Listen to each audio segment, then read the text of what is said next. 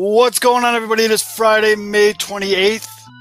You have found the Pinwheels and Ivy podcast. I am your host, Matt Zwatsky, a.k.a. Father Zoe, a.k.a. Southside Zoe, and with me, as always, Mr. Aldo Soto. Zoe, people are saying the Cubs might be good. I told you guys about my dirty little secret. I might actually reveal that on the show here. So, and the man who is now on the long weekend, the good Reverend K. Fids. I'm hoping this is a baseball anecdote that you have for us. So I'm actually a little more intrigued now because the way that sounded, it sounded like it wasn't like the same story that I'm thinking of, but maybe not the one where you were wearing a toga. So maybe it's not the same. No, it's that my little secret is that I bet the over on the Cubs win total for the season. So smart. Go get them, boys. I mean, it was at 79, and actually shout out to Beefloaf because I definitely just followed him on that one. Because I looked at it and it was under 80. I was like, this is stupid. I'm going to make easy money off this. So let's not jinx it now. Let's not. Maybe that's what I'm doing right now. I don't know. I don't want to do that. But it's good times, man. Good times in Chicago. We have two first place baseball teams. One side, you would definitely know it. The other side, whew. Thanks for the assist. Yeah, no problem. Even though you guys did dog shit against Cleveland for us earlier this year. Excuse me, you beat the Cardinals twice. The Cubs have only played the Indians twice. If they beat the Indians once, they've done their job. So I mean, Zoe, we're just trying to. We just want you guys to. We want the Sox to earn it. Yeah, and and your math definitely does not check out there. No. But I heard that there would be math or lineups on this equation. Yes, but it's good times, man. Two first place teams. The White Sox go into the game Thursday night against starting a 4-game series against the pretty shitty Baltimore Orioles. A game up over Cleveland with a plus 69, nice run differential. The Cubs, one of the hottest teams in baseball right now, 8-2 in their last 10 games. They're tied with St. Louis as of the time of this recording for first place, but they also are holding a nice plus 22 run differential. St. Louis is riddled with injuries. Like, they almost might have more injuries than the White Sox. And it's looking good for the Cubs. So both teams, I was talking to Aldo before the show, and I mean, I'm sure it happened last year, but it's just weird that both teams are in first place at the time of this recording. And it's great. I mean, we've done shows where both teams absolutely sucked. We've done shows, you know what I mean? Or one team's doing good, the other team sucks. Very rarely do we get this. So we're going to talk about everything that's happened since the last time we joined us and a lot more. So let's get into it. Let's tap this keg. Rebuild of the favorites. We here for the latest. South side or the north side. Not tuned to the greatest. Home team for the home teams. Both sides got our own rings. On the mound or the long ball. But we don't put the wrong strings. Yeah. It's that time of the year now. Wrigley or Gantes or the whole league that we hear now. New show with a new mood. Discussions and interviews. Trade rumors that might be. This is Pinwheels and Ivy. Yeah. This is what you waiting for, yeah. You can put it on the board, yeah. Every season, nigga, it all change. Take me out to the ball game. This is what you waiting for, yeah. You can put it on the board, yeah. Every season, nigga, it all change. Take me out to the ball game. This is what you waiting for, yeah. You can put it on the board, yeah. Every season, nigga, it all change. As always, the show is brought to you by PointsBet. Make sure you're using promo code Pinwheels. And also, we have the link pinned at the top of our Twitter account at Pinwheels Ivy Pod. If you like, you can go and support the show, or you can go buy some merch, t-shirts, onesie, mug, whatever the hell you want to, whatever you're into. Whatever floats your boat. Get it with the Pinwheels and Ivy logo on it. Although the Cheekless Chap line will not be out for about 6 weeks. So Brewhand Luke and Beer Garden Jim, you guys will have to wait just a little bit longer before you guys head out. So just a heads up. And for the podcast listeners, those are dudes from Twitter. Those are some of our faithful in the comment section, which you can always be watching us live on Thursday nights. We're live on YouTube, Facebook, Periscope, Twitter, all that fun stuff. And join us in the comment section. It's usually a pretty good time in there. Interesting comments galore. And we always appreciate, the people that are with us every Thursday. It's always good to see these long running jokes and everything. To tell you we appreciate your support would be an understatement. So before the show tonight, and I kind of just want to get into this because I have a feeling this is going to go way off the rails quick with this, but I've finally reached a point with the Tony La Russa stuff that I kind of want to just talk about. And that point is, I really don't give a shit. I don't care if you like him. I don't care that you hate him. I can't think of the last time the White Sox had a manager that I was like, every single movie made, I was like, fuck yeah, dude. That was the right call. But I understand people were mad. They didn't think TRL was the right hire. I personally would have not have gone in that direction, but he's the guy that's there now. And Tony actually said something in a press conference on Thursday that sparked this whole thing with me. He goes, I'm not afraid to take the heat. If you're a manager in Major League Baseball and you can't take heat, you're in the wrong position. But what I would like is for my first place baseball team to get a little bit more attention and credit. And I don't think I've seen, heard, or read anything from Tony La Russa this year that has made me more go, fuck yeah, dude. I'm sick of it. I'm sick of the people that seem like they're on his payroll to defend him. I'm sick of the people that go out of their way to fucking knock him. I'm done with it. I'm done. It's over. White Sox are in first place. They got a really good team, and they're playing with one hand tied behind their back with all the injuries, and they're still in first place. And yes, the AL Central isn't the strongest division in baseball, but they just put a pretty damn good series up against the Cardinals. I mean, don't get me wrong. They got their butts spanked in the Bronx, but like, how much better did White Sox fans think this White Sox team would be than the rest of the league when they're doing this with missing two of like the most important cogs? Yeah, it was just a little frustrating. The games in New York were really frustrating just because even guys that normally show up didn't. The bats were a little stagnant. There was definitely some highlights, some things to take away from New York that were good. But Vaughn. Yeah, that's number one with a bullet. Vaughn going up against Chapman, who hasn't given up an earned run this year and just sending a piss missile to right center. You see that? That was like the hardest hit home run off Chapman ever and the farthest home run off Chapman ever. Right. Not bad. Not bad at all. But, I mean, just to kind of put a bow on this, the main thing is, again, I don't understand the people that feel the need to defend every twitch that TRL has. On the same hand, I don't understand the people that feel the need to just absolutely shit on the man for everything he does. If you don't like the hire, that's one thing. I just don't understand where people get the energy. I don't understand either way.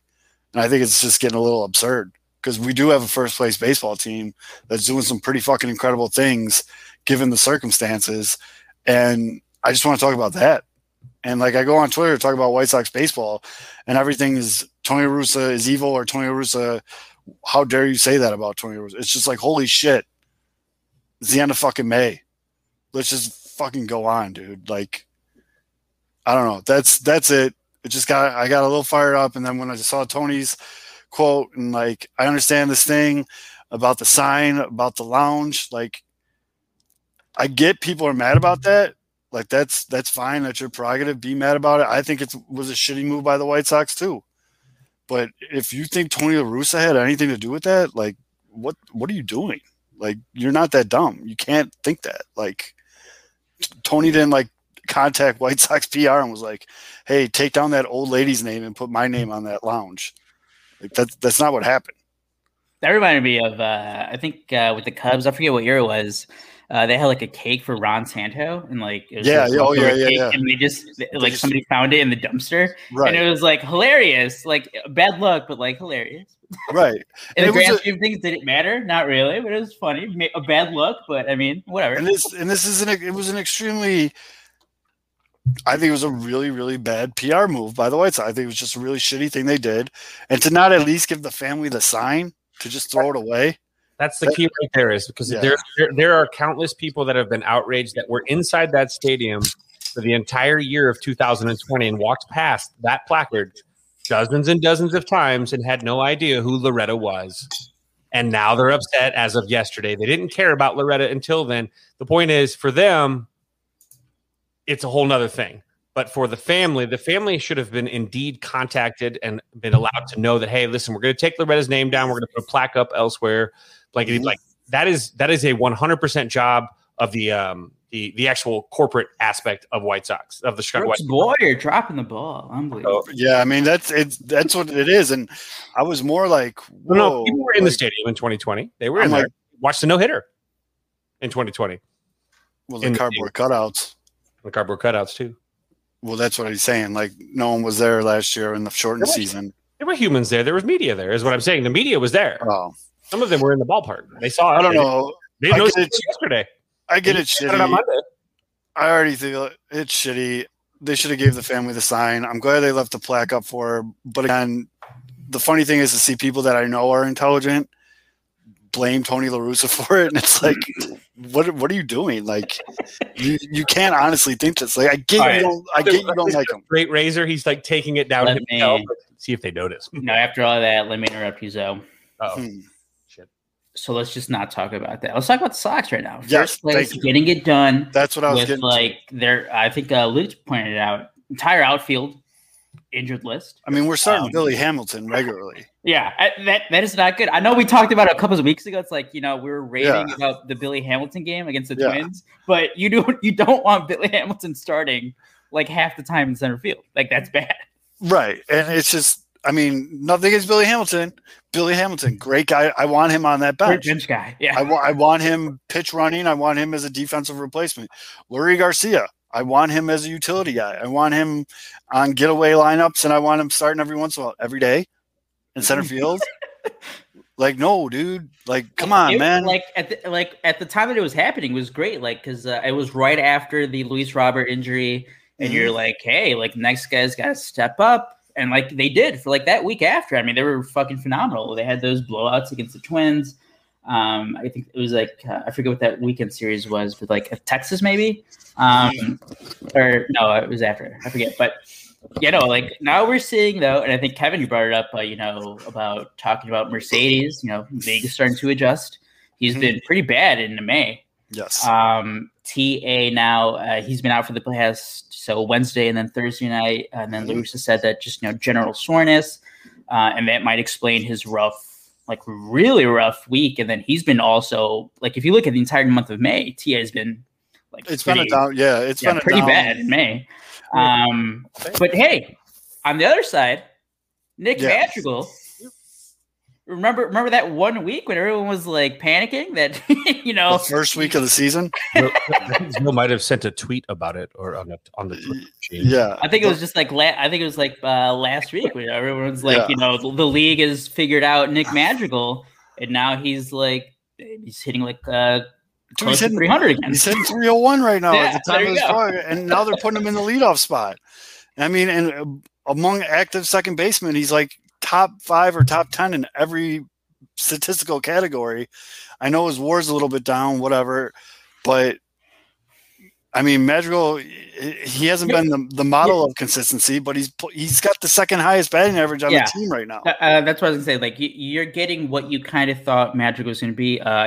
A singles hitter who's going to hit like around 300. Right. Exactly. And that's what he's doing. And he's hitting. I mean, he's even starting to sprinkle in the occasional double. You know what I mean? Like, he had the home run. I don't think we celebrated that home run enough. You guys, we didn't celebrate that home run enough. Sprinted around the bases. But Madrigal's been good, very good for the White Sox. But I want to talk about this because Kevin brought it up on draft night, and he deserves all the roses for this one because he's been on this the whole time. But what we're seeing now Are we recording? Is a very young player in Andrew Vaughn, who, like most people were freaking out about, never played higher than A ball or high A ball before getting thrown into a new position that he's never played before at the major league level. And he struggled at first. He was struggling a little bit, not in the field. I've literally seen he's only misplayed like one ball that I can think of in the outfield. And it wasn't like it got behind him. He just went back instead of forward for his initial step. But what we're seeing now is what Kevin's been talking about for a long time with the hitting and the approach at him. We talked about the home run off of Chapman. It was an absolute rocket. But he's taking pitches. He's working deep into counts. He's spraying to all fields. I'm going to pull up his spray chart while I turn it over to Kevin right now. But like his spray chart is a thing of fucking art. It's beautiful. And Kevin, why don't you tell people what you're seeing in his swing and like, why do you think why is he turning this corner now? Well, and so for him, especially for your young guy, you got to think about what the game is doing, because you got to think about what the game as a whole, as like a Major League Baseball is what I mean. There's limited footage that you're going to get, limited, replay and whatnot when you're looking at someone's swings and the flaws that they have. And for Andrew Vaughn, he came in. There was a little bit more info and data on him because he did play at a higher level, college as well. So there was a lot of footage for scouts that they had. Mm-hmm. But that's only a general going into the draft kind of amount of footage. Then now you fast forward, he goes out into the league, he starts doing what he does, and he starts adjusting to his strengths and starts seeing where he can succeed, what pitches he drives well coming from this level of, different angle or the velocity or the spin rate. And now all of a sudden, now you look at him and he struggled. And we've talked about it on here with all the good ball players that they have those 2 steps forward, 1 step back experience as a young ball player. As a mature hitter, he's going to have less of those steps back and have more of those steps forward. And so now we're at this point, which is really exciting for what he's going to do with the baseball. The league is now going to start testing him out. Think Velociraptors in Jurassic Park, trying to test all the vulnerabilities of the fence to try to escape. The league now is going to keep testing the vulnerabilities on Andrew Vaughn and try to figure out what new vulnerability does he have, which also includes making mistakes. Mm-hmm. That's the key. Is Vaughn's going to get a lot more mistakes as the league tries to figure him out. So for him right now, he's at this peak point where he's going to get those steps forward. Now he looks like he's taking those steps forward, and he's going to get the time that he's going to get in the lineup. He's in a good place. I don't think there's, again, like we talked last year with Luis Robert, there's no need to like push him forward just because he's doing great. He's still a rookie, guys. Don't forget that. Yerman's still a rookie. Don't forget that. Mm-hmm. These guys just sit in their spot for a second. Like the urge to make rookies into vets is extremely hard to fight, but these guys are excelling and getting a hang of it now. Mm-hmm. And so, well, here, look at this. Boom. Incredible. Look at this spray chart all over the place. What pisses me off is these long ass doubles. Junk. But those are off the wall too. But look at these percentile rankings. So look at the exit velocity, the max exit velocity, the hard hit percentage, the barrel percentage. Dude hits the living shit out of baseballs. Yeah, but he doesn't have any triples. Send him down. But I'm just saying, like, yeah, he doesn't get to make these adjustments if he starts the year in Charlotte. No, he's got to see the real thing. He's got to see. 100% agree, Alex. And they're playing juice balls down at AAA right now. Dude, the AAA numbers are insane. All sense of security down there anyway. Play with the dead ball. Let's go. Play with what you're going to deal with and let the mature 23, 24-year-old or whatever, I don't even know how old he is now at this point, figure it out. He's going to do that. That's why he was drafted. He's a professional hitter and a professional utility man, might I add. Dude. Fantastic. I'm pulling them up right now just because it's hilarious. The AAA numbers right now, I mean, good for these guys. I love seeing like a nightly tweet about Jake Berger hitting a fucking home run. Like, it's great, but literally they're playing with a Super Bowl. Have they not switched the balls? Are they still using the 2019 balls? They're using the leftover ball. Just got against the Vegas Aviators last weekend in I think it was a 3 or maybe a 4-game series, but it was at least a 3-game series. Six homers in a series. The guy round trip 6 times in one series here in Vegas. Like, I remember, like, for the podcast listeners, obviously it's been a while since we've talked about like minor league numbers, but like going back to 2019, the one thing I do remember is like the Cubs minor league pitcher of the year. I think it was Corey Abbott. I think it was, but he was at AAA and he had like a 3.97 or 3.6. Like, it was in the high threes. He had like the best ERA in AAA, and it was like close to 4. That's how crazy those AAA numbers are and still are. And we all know, like, Charlotte is a launching pad. Charlotte's always been a launching pad. And then on the complete other side of the spectrum, Birmingham is like, it'll fuck you up. Like, you don't go to Birmingham to put up hitting numbers. And I've seen some of the guys like a Future Sox and guys that do really, really good work with the White Sox farm system talk about how guys like Gavin Sheets and Blake Rutherford were like begging to get out of Birmingham. Not literally, but just being like, get me out of this shitty, like not shitty, this hard ballpark. Like, and if you look right now, Gavin Sheets is hitting 303 with 3 home runs in 19 games already this year. Jake Berger, 273 with 6 home runs in 16 games. Like, Blake Rutherford, where we at? 293. He's only got 1 homer, but he's got 8 RBIs and a triple. And right now, the best hitter is a guy and this is just me not being smart, but second baseman Marco Hernandez hitting 355. No clue who he is. And I've never even heard of him before. 76 at bats in Charlotte. By the way, wait. I just read this in the chat. Alex said this entire segment is just a subtweet at Beef Up. What's this about? I don't know what that's. Give me guys the loop, Alex. I missed last night. Too busy talking about Rocky Dennis in the chat because I have no idea. I was a lot of Rocky Dennis. I love this follow up. Alex follows up with the "Let's go magical replacement." Well, on that note, I was saying I'm thinking in my head though, and I tweeted this out after the finale of the White Sox Cardinals series, where the bottom of that order, basically the outfield outside of Vaughn, was just a black hole in that lineup. They need to on the 108 podcast, people said send Vaughn to Charlotte a month ago. Ooh. Oh. I disagree. Home beef, you're drunk. But I tweeted out, if this doesn't put the cherry on the top for the White Sox need to trade for an outfield bat, I don't know what does. Like that, the Wednesday game, the day game between the Sox and the Cardinals was one of the most frustrating. The White Sox had bases loaded. They left so many runners on base. I mean, it was one guy though. It was German. That was tough. But it was brutal, dude. And like, yeah, he was. So I'm By the way, Zoe, I have to ask you because I think we asked I asked you 3 weeks ago. What's that? I'll ask again. You want Jock Peterson? I mean, right now he's hot. That'd be buying high. That'd be stupid. By the way, hilarious. Because remember after the first couple weeks, everybody was doing the whole, the White Sox got Adam Eaton, the Cubs got stuck with Jock Peterson. Yeah, well, looking a little how the tables have turned. I feel like we actually talked about it on this podcast that Jock Peterson's a streaky hitter and that he was pretty much due to start hitting a hot streak sooner or later, and he did. I don't know. Maybe it's called being patient with guys and their trends. Like Sammy Sosa, he will go 0 for a month and then go hit 20 some odd homers in May. It's fine. Like, yeah, and then Eaton is hurt again, right?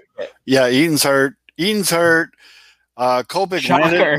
landed on his plant leg really weird and like popped up, and I thought oh man. But I got a text from a friend and he said, big Sox fan, he said, fuck Kopech again. Yeah. And I immediately went to like the box score. Like, I don't know why I didn't just go to Twitter, but I went to the box score. I'm like, did they pull it? Like, was it an arm injury? But I saw that he finished the inning. I'm like, what could it have been? No, who had the bereavement today? Was that he did? That was Kopech. So something happened. Death in the family, and he got. I do have to ask. I don't want to be insensitive. If something did happen in his family, like thoughts, prayers to Kopech, but no. But no, it's not on Kopech's part. But if there wasn't anything personal that happened, what a great use of the bereavement list from the Sox, because it's only it's maximum or minimum 3 days. And then maximum 7. You don't have to use the 10-day injured list, and you don't have to use all 7 either. Exactly, yeah. So he can come back like if it's just like a little tweak in his hamstring and it's not that serious. It sounds like to lose him. Whatever it is, we really hope that whatever's happening, especially if it's a death in the family, we hope. Right, exactly. No, but if it is something personal, like prayers to the Kopech, and everybody. He's but it is sports and they're sketchy. So he's gone. Adam Eaton's hurt. Tim Anderson's out with general soreness. They brought up Burr. Yeah, I know MLB doesn't let the teams. Okay, yeah. I didn't want to be insider, but just like the timing of it was, I mean, like perfect for the Sox. I mean, I got out of an essay when I was in 8th grade when a relative that I had never met. So I actually did a sketchy thing to do. So I actually felt guilty about that for a long time. So I hope that would never be the case. But it also is a business, and people will use advantages wherever they can get. Right. No, because I mean the same thing. Alex pointed out in the chat, and like Zoe just said, like MLB. I don't think MLB like will let you do that. Yeah, no. But if there's like any loophole for that, like I mean, great for the Sox, I guess. I just hope, best wishes to Kopech and his family. Hopefully everything is fine. But but with Eaton being down, so Adam Engel's hitting home runs in Charlotte right now, but again, bouncy ball. Yeah. So, but the good thing is he's making hard contact and he looks good. So hopefully the White Sox will get him back right there, but they still need another outfielder. And so that's when I start looking at guys like Marco Hernandez. Like, I need to look this guy up. Are you still on Joey Gallo, or is that kind of like did that romance pass a little bit now? Because I'd be fine with Joey Gallo. I mean, now that you've seen guys get off their crutches and you're seeing Marco Hernandez came up. It looks like was he in the Cubs? Marco Hernandez, he was born in 92. MLB debut in 2016. He has 76 career at bats in the majors. Oh wait, never mind. 36. I'm trying to find that too. 257 at bats in the majors, 265, 300 on base, 642 OPS. But he was drafted by the Cubs. Am I seeing that right? And then he was in Boston's. It looks like Boston's system. Mm-hmm. And now this is his first year with the White Sox. Yeah, I mean, he's 28. Is it Mercedes 2.0? But I'm just saying, like. Yeah, he was a Red Sox utility guy. But, like, I'm seeing all these guys like Marco Hernandez, Gavin Sheets, Blake Rutherford. I mean, you'd even say Sebi Zavala is hitting 242. But these guys are hitting really well and try to put together a package, man. Like, don't wait for other teams to have injuries. Like we're seeing with, like, the Yankees and, like – when everyone's healthy, this is the time to act. If you do need to act, you need to act now because you have these healthy teams that are not in need yet. Right, but like or teams that are not sure if they need to contend yet. We literally just had a front row seat to the Cardinals losing 2 outfielders. Mm-hmm. You know what I mean? Like teams that are in contention are going to start getting injuries too. It's not just the White Sox, even though it feels like it. And normal Cubs have everybody on the deal. Oh my God! Right, the price, Duffy. I mean. The price of a decent bet is going to go up. So then you just start looking at guys who were on the last year or close to last year, their contracts, and that's when you get the usual suspects, the Joey Gallo and the Santander. That's my guy. I want great him. Name. Yeah, I want him out of Baltimore. I cut him off my fantasy team though. Who? Yeah, I know. I picked him up.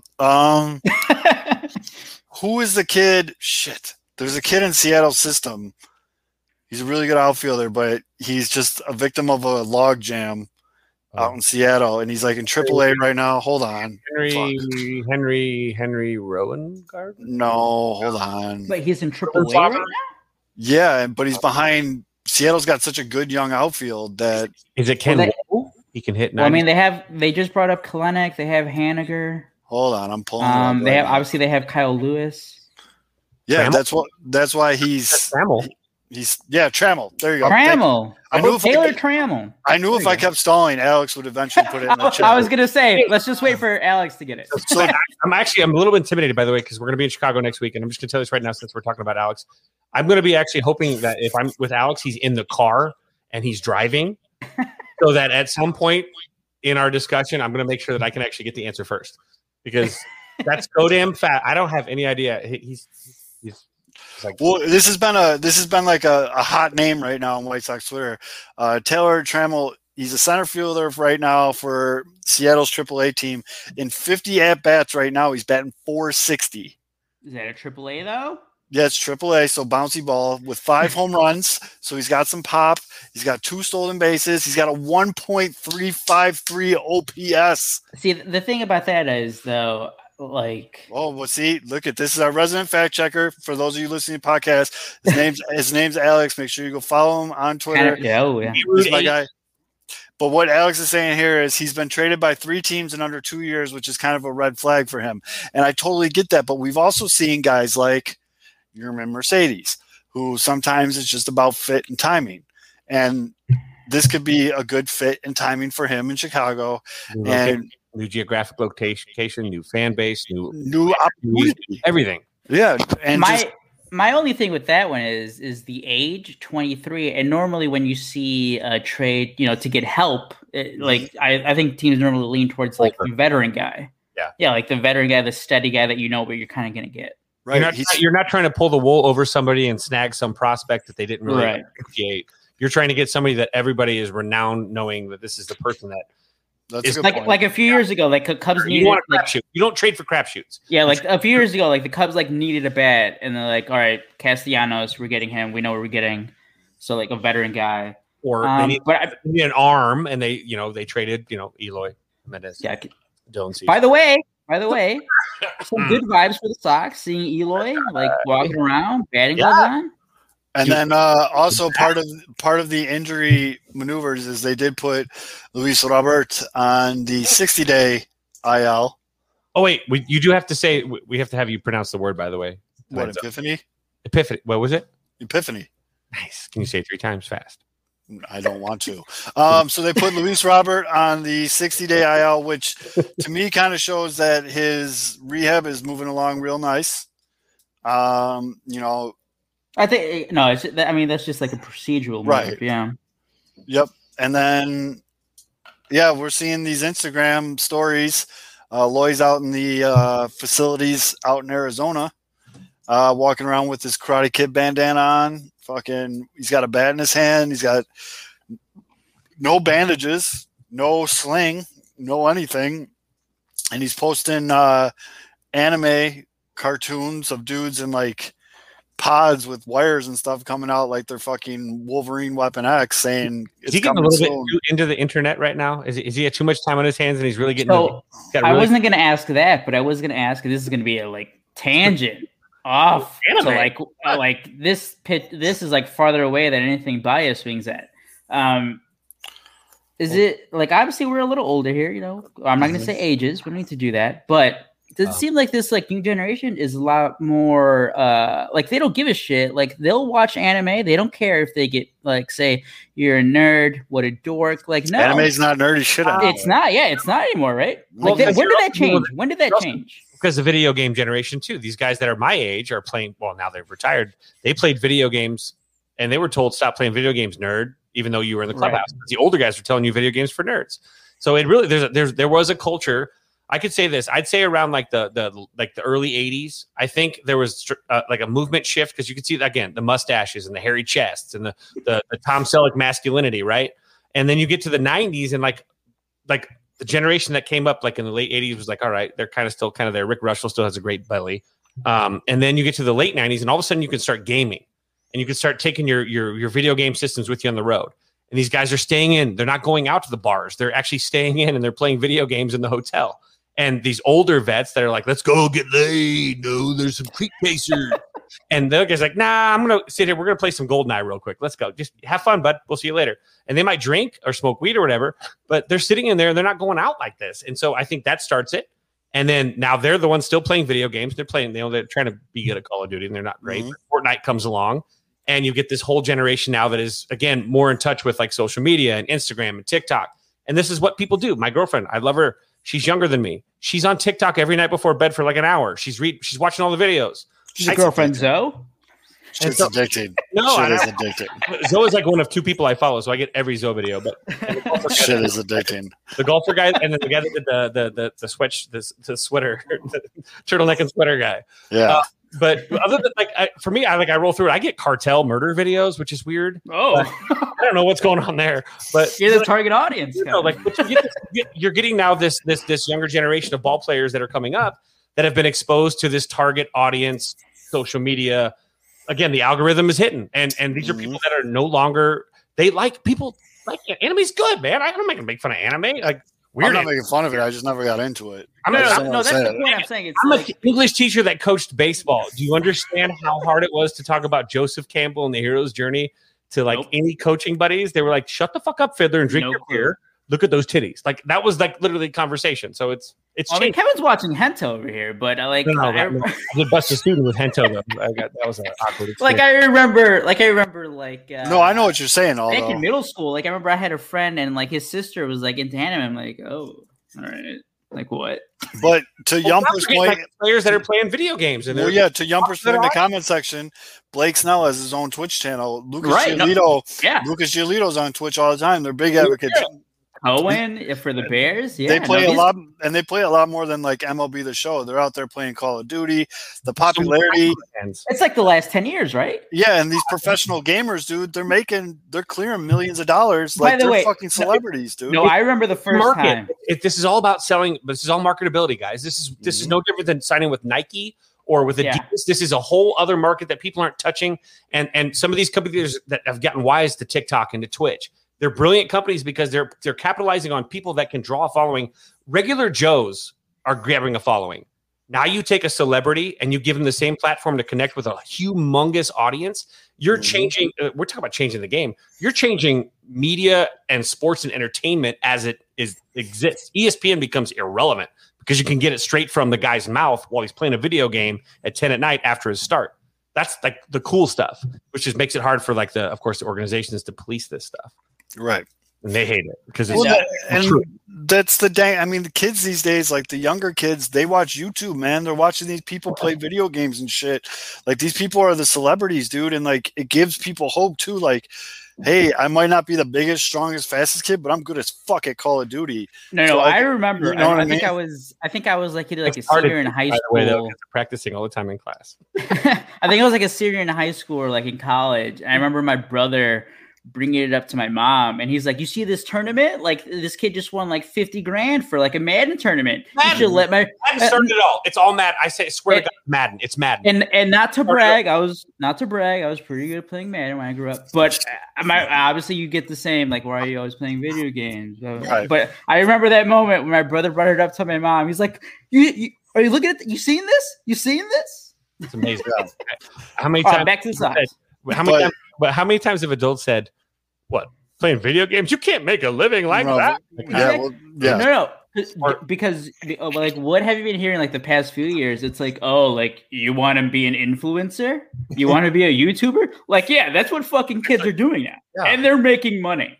And we can talk that with like young athletes, which it's weird because young athletes. And I'll say this because we're going to keep this on the tangent because we are talking a little bit more outside of our sphere. Holy shit! You have young ball players that are doing this as they're coming up as well, and they're learning this stuff. Think about the high school kids that have they're already doing this, watching some of these guys that are already doing this, watching Tim Anderson create his own YouTube channel with a documentary, watching how you're seeing Tariq Cohen, or you want to talk about ball players. Like Snell's really good, man. He's really good because he actually, there's the interaction. And you think about these guys connecting with an audience. Baseball has never had a better opportunity to connect with a larger audience than it has right now. And the question is, how can you create the dialogue? Because how can you connect both with the young athlete, the young people? How can you also not push away the old crowd? Because baseball's audience is roughly like the average age of baseball fans is like 50 some odd years old. You don't want to also alienate your actual audience too. You want to bring in both. And how can you do both when you're I hate to say this, but when you're also attacking the unwritten rules, there's a large subset of the largest MLB audience that does actually appreciate some weird part of that. So how do you do both and not alien? How do you bring in the new and not pretend like this generation that you're 50, you're not dying in a week, dude. There's more to this. It's a tough job. This is a poor job of it. This is from 2020. This is Forbes top 10 video game earners. That dude Ninja, I've even heard of him, so he's big. Ninja made 17 mil in 2020. This dude PewDiePie, isn't that dude like a Nazi or some shit? I don't know. He made 15. That's profitable today, by the way. He made 15 million. Some dude named Preston made $14 million playing fucking Minecraft. Preston's 14. Mark Probably. Fishbach made $14 million. Some dude named Shroud made $12.5 million. Jock Peterson made $9 million. Some dude named Daniel Middleton made $12 million. These guys are making like NBA money. These guys made this more is money than Chris Money sick, made in his dude. first 4 years as a Chicago Cub combined. And I mean, I'm looking at the games, and they're all just playing Fortnite and Minecraft. Yeah, no, I was going to say. That's all Shreve does. That's all he does on the road. He's like, hey, you want Fortnite? I'm trying to figure out Call of Duty and Halo 3, but go to it. And that's what they're doing. They're playing it. I heard this the other day on Barstool Chicago, and I think they had their like video game guy on for a draft. I think it's MRAGs or something like that, or I forget. I'm sorry, I apologize. But they're doing their like video character draft. But he brought up how like I forget what year it was. Obviously, it was recent. Like a Fortnite tournament, the prize pool was bigger than like the Masters. Jesus. Like if you won that Fortnite tournament, you won more money than if you won the Masters. That means we need to have the inaugural Pinwheels and Ivy Madden football. I suck at Madden. No, I can't. You know why? They changed Madden too much. They changed Madden too much. What is a game that's actually stood the test of time that we could actually say like, let's do it. Let's do it. MLB The Show. Or MLB The Show. Like those, I think the only things that improve on those is just graphics. Everything kind of stays the same. Right. They the show. It makes me want to like stab my eyes out. They keep the buttons the same. GoldenEye. That's a good one. No odd job. No odd job. No odd job. Nobody wants to like just play like Super Mario. But back to Taylor Trammell. Yes. Is that a viable trade for the Sox? Yeah. Well, the only other thing. By the way, that entire segment. We're Adam Eaton Brothers. That entire segment was sponsored by the Pinwheels and Ivy YouTube channel. Go and subscribe. Yes. Go and subscribe. And give us a like and comment. Should we be on Twitch? We should eat live on Twitch. Why not? Fuck it. Sure. Bring them on. Yumper, tell us how to set up a Twitch channel. Yeah, Yumper, you're a resident gamer, dude. Yeah. We'll Twitch. I mean, we'll drink beer. We'll chug beer. I mean, people will see us, and then I don't know what's allowed on Twitch, but I'll Twitch it up. Yeah, I'll Twitch it up. Dude. I'm hip. Hell yeah. I could drink a bunch of Red Bulls. Twitch. The other thing, though, I want to talk about the White Sox. So we're getting encouraged, so we're joining Twitch. So that has remained consistent is the pitching. Lucas Giolito is definitely not. I will not say he's all the way back, but he's definitely finding his rhythm again. Hey, are you saying that Lucas Giolito isn't just all of a sudden horrible? Yeah, what? That is not. That did not. I was lied to. This is bullshit. I thought he quit, and it was over. Dallas Keuchel looks like he's going to be fine. Dallas Keuchel 100% is the number 5 starter on this team. Carlos Rodon is. By the way, but repeat that real quick. Just say that out loud. Because for everybody else that has a 5-man rotation in Major League Baseball, say it one more time. Who's the number 5? Dallas Keuchel. Wow. I'm sorry. Sorry, that's like eggplant boner juice right there. Because to say that someone like him is your number 5 is like yes, he's the number 5 starter on his team. Because the reason being is Carlos Rodon is having a fucking Cy Young first half of the season. And shout out to Chirizi because he called this. I don't know. I think he's second in ERA. I don't know who's first in ERA, but Carlos Rodon, holy shit. We're talking about a guy who, I mean, I'm just guessing like 75%, 80% of the fan base when he got non-tendered was like, oh, thank God. We don't have to worry about him anymore. We don't have to worry about the only person with a better ERA than Carlos Rodon right now is Jacob fucking deGrom. Not bad company. Anthony Rizzo. You forgot about Rizzo. And Keegan Thompson. Well, qualified pitcher. Sorry. Qualified pitcher. Okay. But yeah, no, I'm pretty sure like most of the White Sox fan base, and again, maybe I'm generalizing, but I think that's a safe bet, was like, oh, thank God we don't have to worry about like if he's going to be healthy or not. We don't have to worry about like, is he a 5th starter? Are we going to put him in the bullpen? Is he taking away innings from anybody else? He just turned that into I'm the best fucking pitcher in like the American League. Like, holy shit. Where did this come from? I mean, he was like the 3rd overall pick, right? So I mean, he obviously has the talent, but but obviously the injuries took a toll on him throughout his like first 4 or 5 years with the Sox. Good for him though. Like this, good for him. How about this? The White Sox drafting a guy that early in the first round and letting that guy find his wings, like a Garrett Crochet. Same thing. But Rodon right now is at that point where he's actually at the light clicked on moment. And that's the most exciting part of a baseball player's career. Aldo, you and I saw it with Jake Arrieta. We got to see it might not have been long. It was but when the light came on, it's when they've worked so hard in their career to get to that point, and then they get to that point. Obviously, it's like you ride the wave, you ride the break, right? And you keep going. And with Rodon right now, what he's doing, like the baseball, when it explodes out of his hand, and it looks so easy, side, and it's effortless. Yeah, it's not. It doesn't feel like it's physically like.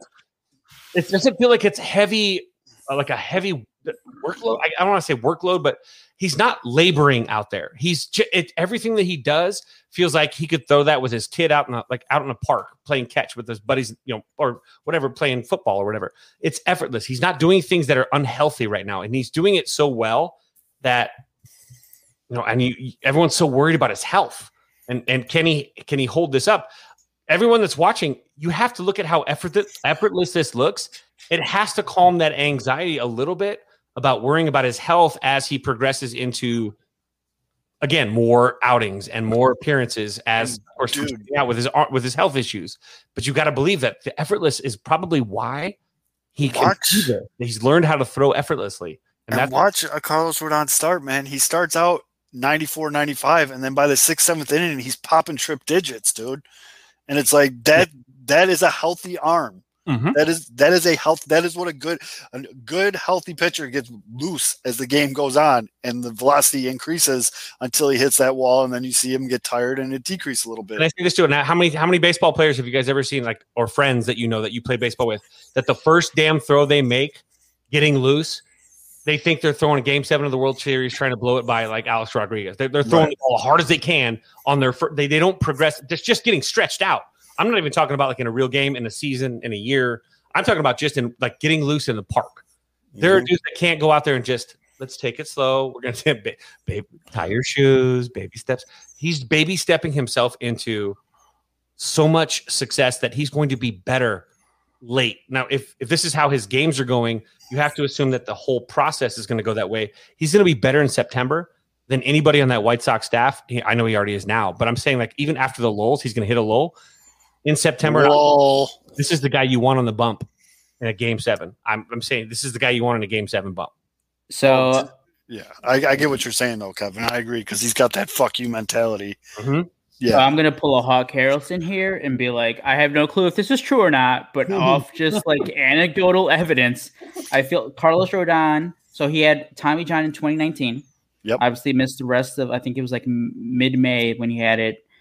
Missed of 2019, obviously the delay of 2020, and then he had a shoulder like problem in 2020, and then had that like awful relief appearance against Cleveland like the last week of the season. But like I always feel like when a pitcher has the Tommy John, like it's not the next year, so it wouldn't be 2020. It's the year after. They just become good, it's like it's not just like it's the year after, but I always feel like now it's not like Tommy John in the 90s. I'm following you, and I agree. The new Tommy John is like when you get Tommy John, like after that, you come out better. Well, here's the key: what they're doing is the rehab that they're doing. If you guys haven't if you guys don't know like the structure of how they do these rehabs, everything is about balance, right? So you're going elbow, you're working elbow. They're not just working the elbow and the tendons that they're trying to get back to 100%. They're also working shoulder, front, back. They're doing core work. They're trying to make sure that everything that goes on with the body can eventually become synced with because again, balance is everything. And so with Tommy John surgery, which is now becoming so much industry, like more industry standard than it's one of the most common. It's probably more common than ACL surgery at this point. It just has a longer bounce back time. You're seeing these guys that are coming back that again, Tommy John is a result of more off-speed stuff. Mm-hmm. Well, guess what? Guess where your velo comes from? Your core and your shoulder. Right. So now all of a sudden, these guys are also working the balance of their shoulder. So they have this off time. They're not giving up bullets in their shoulder. They're rehabbing the bullets in their elbow. And all of a sudden, these guys get back on the bump and they start going. And if they properly follow through with the regiment, Some guys don't. Some guys can't hold back. They have no choice. They just can't do it. They rush. You can all of a sudden see these guys, and the guys that are patient enough to let the process play out with the rehab, you see the increase in velocity. You're seeing Jason Shreve's older brother, Colby Shreve, had elbow surgery. He came back after Tommy John and went from throwing 92 to 98. Why? Because he was on the box. He was doing which was like a workout at the time, because he balanced out elbow trauma with everything else. And the balance, of course, created so much better strength and isolated strength in all those special areas. So that's why Rodon is this thing is about his off speed. I'm not if he's throwing more fastballs and changeups during a ball game, I'm not super concerned with his workload. I'm more concerned as how many spinners is he throwing up there, and how much can the elbow handle eventually, because tendons aren't muscles. And by the way, another guy, speaking of Tommy John surgery, having it, and even this guy kind of later in his career and coming back stronger. And I think he's Zoe's favorite pitcher, Lance Lynn. Lance Lynn missed all of 2016. He's come back. I think he's had just one rough stretch with the Twins in 2018. His new name is Mr. Fuck You Fastball. Yeah, I mean, he's just phenomenal. He's throwing if you can hear cussing in the bullpen, he's throwing. Is that him or is that Hendricks? I can't remember. Both. Those are guys they're getting loose if they're like Aaron Rowan. Aaron Rowan, actually, you not even don't send your kids to an Aaron Rowan camp without signing a waiver about cuss words, because every third word out of Aaron Rowan's mouth is fuck. Mm-hmm. Same thing. Some of these ball players have it's just a vernacular. I mean, I'm looking at right now at Lance Lynn's pitch breakdown for this year. He's thrown 44% four seamers, 28% cutters, and another 20% sink. He basically just throws the ball fucking hard. Yep. Yeah. Makes it move. How many sliders or curves or any of those? 2.2%. He's thrown 17 curveballs this year. I fucking love that. His bounce back has to be incredible. He is a World Series bounce back and throw every game except one kind of guy in a 7-game series, because he's just blasting it. He's not doing it. He's not throwing the off speed stuff. I love it. Unless of course he wakes up on the wrong side of the bed. Well, no, he is the poster child right now for tunneling. If you want to teach a young pitcher how to have the same release point, but different pitches.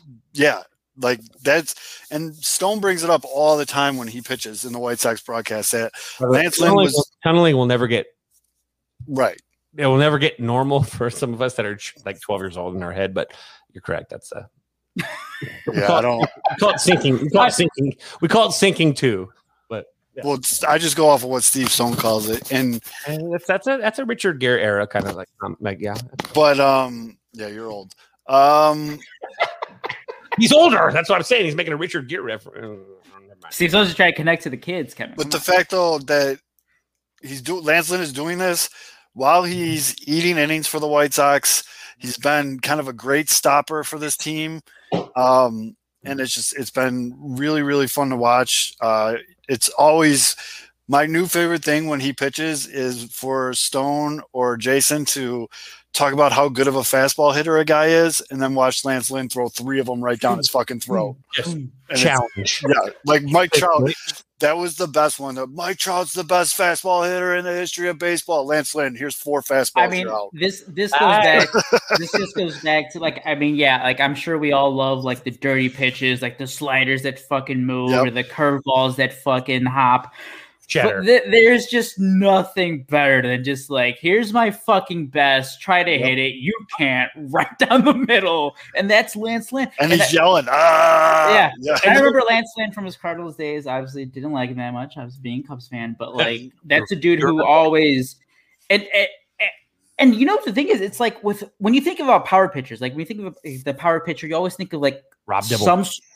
Well, for me, you always think of some sort of wildness. It's he throws hard, but inconsistently consistent, or consistently inconsistent, which makes you never want to dig in because you never know where it's going. But Lynn is the great combination of he throws hard, but he is throwing strikes. You don't really have to worry about a lot of walks.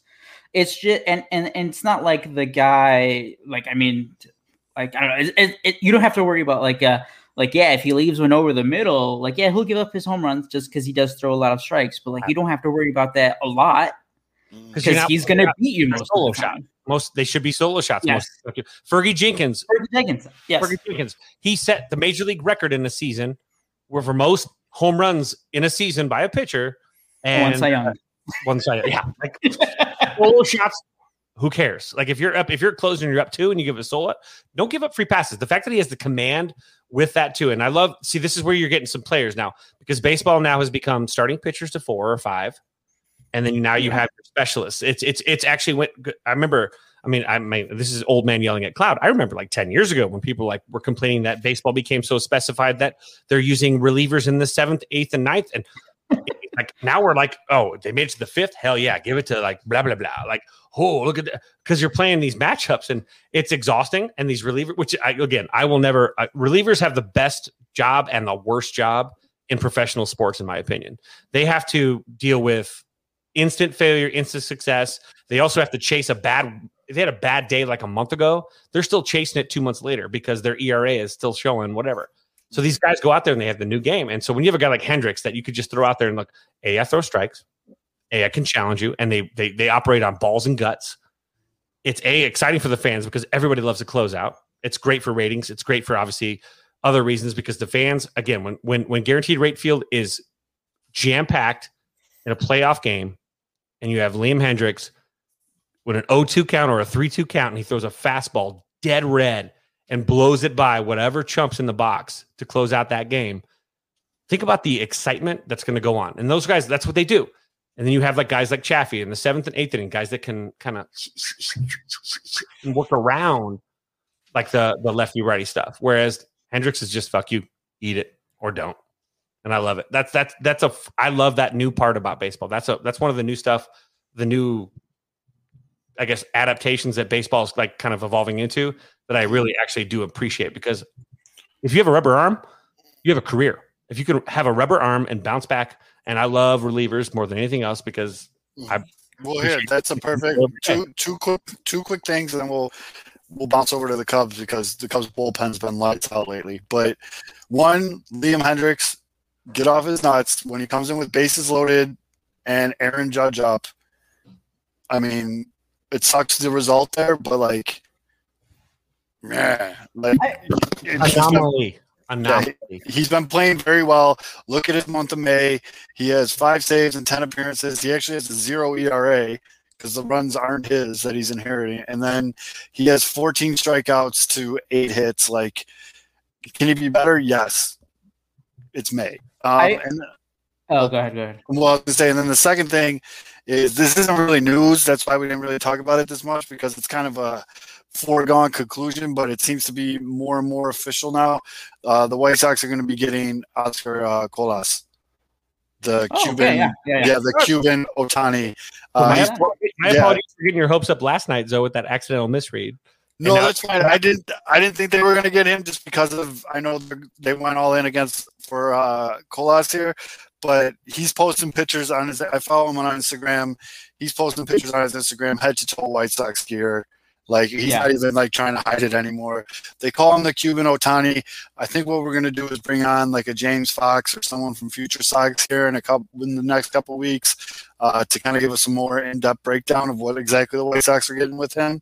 Mm-hmm. But for some reason that's been more in the headlines, and I don't know what's changed. I don't know if that official signing period is coming up or something, but he's all of a sudden posting stuff in White Sox gear. Hector Gomez, amongst a lot of other people. I know it's not just Hector, so don't have a fucking heart attack, everybody.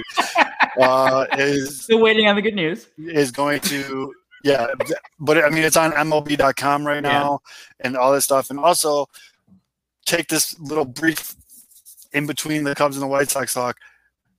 Go buy some Pinwheels and Ivy merch, buy a shirt, buy a mug. You have a recommendation for some merch too, if you'd like to see something like Zoe riding a horse, a unicorn, gloriously into battle. Give us those ideas, and we'll make them happen. That we can do that. So you want Ab Zoe from 300 standing up against all the Nick Magical haters at the gates of Thermopylae? We'll do this. We just I just came up with an idea, I think, pretty much. So I did want to ask you, and then I did see this one more. So I want to say, and I do want to give a shout out to this week's shirt is Violent Gentlemen. It's not baseball at all. It's a hockey website, but they make dope ass shit. So check them out, Violent Gentlemen. Google that shit. They got really cool hockey gear, and I absolutely love this hoodie. So, all right, should we all be rooting for the Golden Knights? Like, anybody else want to throw out some podcasts? No, I'm just saying you send me free shit. I'll wear it and shout you out on the show. Have you guys read? If we get a free Tainted Glove shirt, we'll wear it.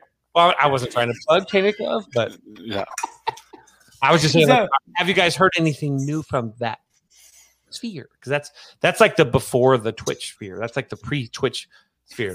That's like Aldo. You're kind of aged now because you're post Twitch. So like you're a podcast Twitch. That's right. You're a podcast generation. So like you're so. Is there anything? I only see one person on Twitch besides Yumper is Trilly Whiskers, ex-Barcelona play. Zoe, I wanted to ask you because I saw people kind of make I felt it was a bigger deal out of nothing, really. But what was your takeaway from the Yankees series? It was just a shitty series. It was a shitty series in late May. You went into the Bronx. The slumps are going to happen. You know, the bats just didn't really show up. Jose Abreu hit a tank. We talked about Andy Vaughn, but like it wasn't the White Sox, and it's going to happen over a 162 game season. It's not like they were getting. I mean, the Saturday game they got their fucking doors blown off, but for the most part, the pitching was fine, kept the offense in check, and it's going to happen over a course of a 162 game season. Does it suck that it happened against the Yankees? Yes. Because now I started getting DMs and tweets, your team shit against good teams, blah, blah, blah. Okay, cool. Like, I get it. That's fine. And after that, though, I was thinking on Sunday night, I'm like, you know what's going to be really telling is how they come back against the Cardinals. Mm-hmm. That's another first-place team at the time. You're welcome, Cubs.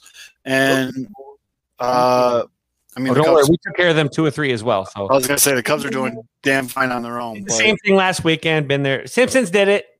But I was just like, well, we'll see how they bounce back. Because if they would have came out and lost the series or got swept by the Cardinals, then I would have been like, oh shit, you know, like for the most part, I've always been the belief. Like, I mean, obviously, again, baseball is a 162 game season. I think I fall more onto Kevin said, like how you finish, like how you if you're a playoff team, how you're riding into the playoffs. Yep. But even then, like sometimes you just like give like you've clinched the division early and you don't really care about the last week, maybe. But I don't really believe in this. In like maybe the team does care. Like maybe it's like a July series, like for the Sox, let's say, and like maybe they're facing the Twins or something. Mm-hmm. But like as a fan or whatever, it's like, oh, like show me that you're good or something. Like I don't really believe in the whole statement series. And like I did see a few like, oh, you know, this is like puts into perspective for the Sox. You know, you can beat up on the good teams or on the bad teams, but you know, when you're facing good competition, I want yada yada. The bad teams. Let's be honest too, and I've talked to KB about this a ton because again, the Cardinals Cubs rivalry, like for example, because I give them shit because I hate the Cardinals. I hate them. Yeah, I hate the Mets. I hate the Mets too. Like there, and the response is perfect. Like, and it's actually typical of like their generation because they played club ball against friends too, and like, they played 150 games a season. It's hard to care all the time about winning and losing. You just want to compete, and you see these guys out there. So like, while fans are freaking out, like, oh god, it's like Bears fans. I think football's different. Like when because you build up a whole week, and like they're building up towards hating their opponent. Baseball, it's like God. There's so much. It's like. Who's on the docket today? Like it's 162. All right. So who's today? Oh, good. It's Adam Wainwright. Oh, it's the Cardinals. Oh yeah. We're in St. Louis. So I guess expect blankety blank, but it's not like, oh God. Yeah. It's July and I'm playing the fucking Cardinals. Like they're not doing that. They're going like, hey, what are you having for dinner tonight? Like it's, and also the whole, you can't beat good teams. If the Sox didn't beat up on like the Tigers and shit like that, they're not going to win their division. Like you got to play the teams on your schedule. Yeah. It's not their fault that the fucking Twins are straight cheeks this year. It's awesome, but it's not their fault. Eat the bad, split with the good. That's it. That's fine. That's I'll go with that. all 162. Like you have a Baltimore team that's limping into the South Side tonight, and weather permitting, hopefully on Thursday night they get this game in with Dylan Cease, who's also been pitching very well. And your reception. That's what happened. The other thing too, though, I mean, outside of what's his Kevin, name? Zoe's reception is bad, right? Yeah, it's those. Yeah, I thought it was just me. No, it's not. It was him this time.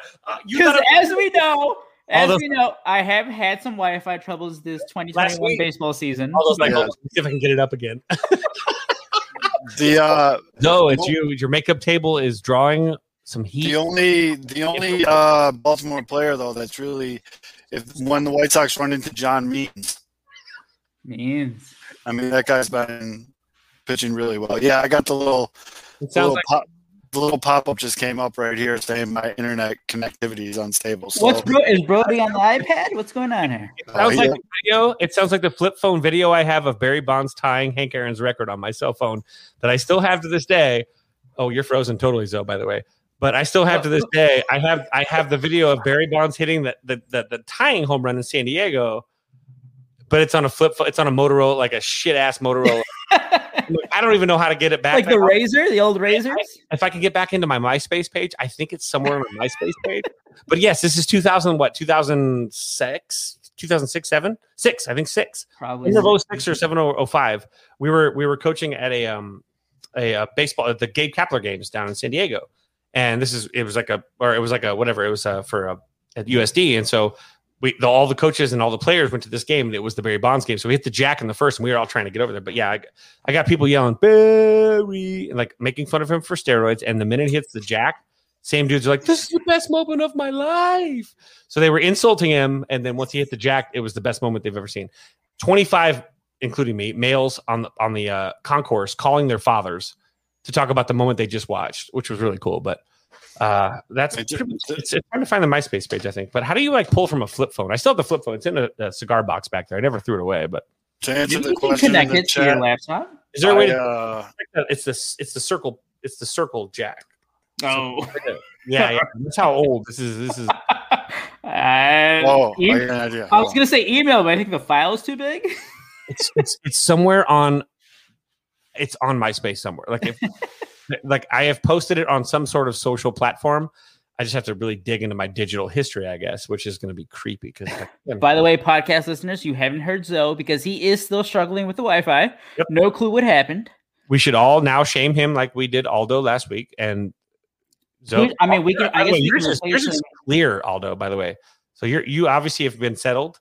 Your background even looks sharp too. Like I've made some changes. Green screen looks really good too. I think we should change. Here we go. Zoe's replacement. Yep. So we're gonna go right to.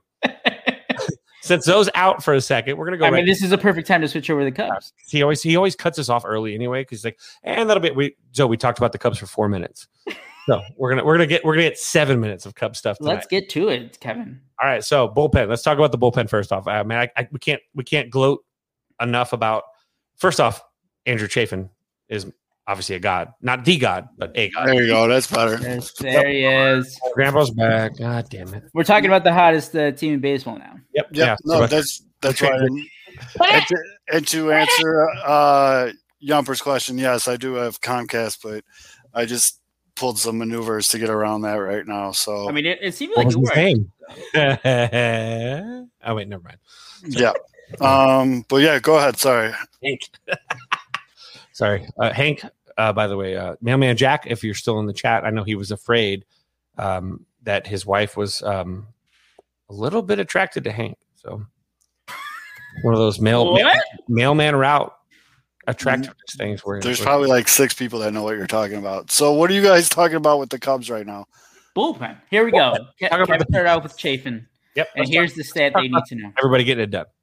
Here's the stat that you need to know. So after Thursday's win, sweeping the Pirates, and again, just like the Sox, you got to beat the shitty teams and then, be competitive against everybody else if you're going to win. The Cubs bullpen. Cardinals. that's right, the shitty Cardinals. Anyway, the Cubs bullpen, the month of May, absolutely fucking fabulous, amazing. This is what they've done their last 34 2/3 innings. They have not allowed an earned run. Unbelievable. And that's everybody. That's not just Kimbrel. That's not just Chafin. Because I know. Is Rizzo included in that? And there's that big old blowout game included. Maybe. Here's the best part. If you include that blowout game and you take you can't actually take out Rizzo because he actually did good, but you take out that game too. That was like one of those give up games too. And like the Cubs bullpen, I think we talked about at the end of April, obviously the Cubs had a losing month. And we've talked about how the bullpen led, like they were top 5, I think, in strikeout percentage, but they were like number 1 in walk percentage. They finally stopped walking, guys. That was it. Well, except for one guy, Dan Winkler, but hey, even Dan Winkler. Dan Winkler. And I haven't tweeted about him in a while, but like I was about to. Fonzie. That's a Fonzie tweet. Hold on a second. Oh, what? I haven't heard that name in a while. I just want to see something. Yeah, that's the dude. That's the dude with the goofy ass baseball card on MLB The Show. That every time he pops up, I'm like, Jesus, dude, take a better Dan picture. Winkler. Okay, so the Cubs got Dan Winkler. Fonzie out every time he blows this like something. So the Cubs got Dan Winkler for the 2020 season in MLB The Show 20. He is automatically made your closer, and I thought heading into the season, I was like, all right, Dan Winkler, he's gonna be fucking great, right? He's like 88 overall in MLB The Show, like he must be kind of good. He was like Tyler Chatwood 2.0, and he still kind of is, but he has like a 0.60 ERA or something. Ooh, God. Just so you guys know, Zoe just put the picture of Dan Winkler up on the screen, and it does look like, unless he had a blue skin, it does look like one of, if you've seen the 3rd episode of the Hobbit film series, one of he looks like he's about to basically try to take away the sting. Shout out again, obviously, shout out to Craig Kimbrell, who absolutely fucking fantastic, unreal.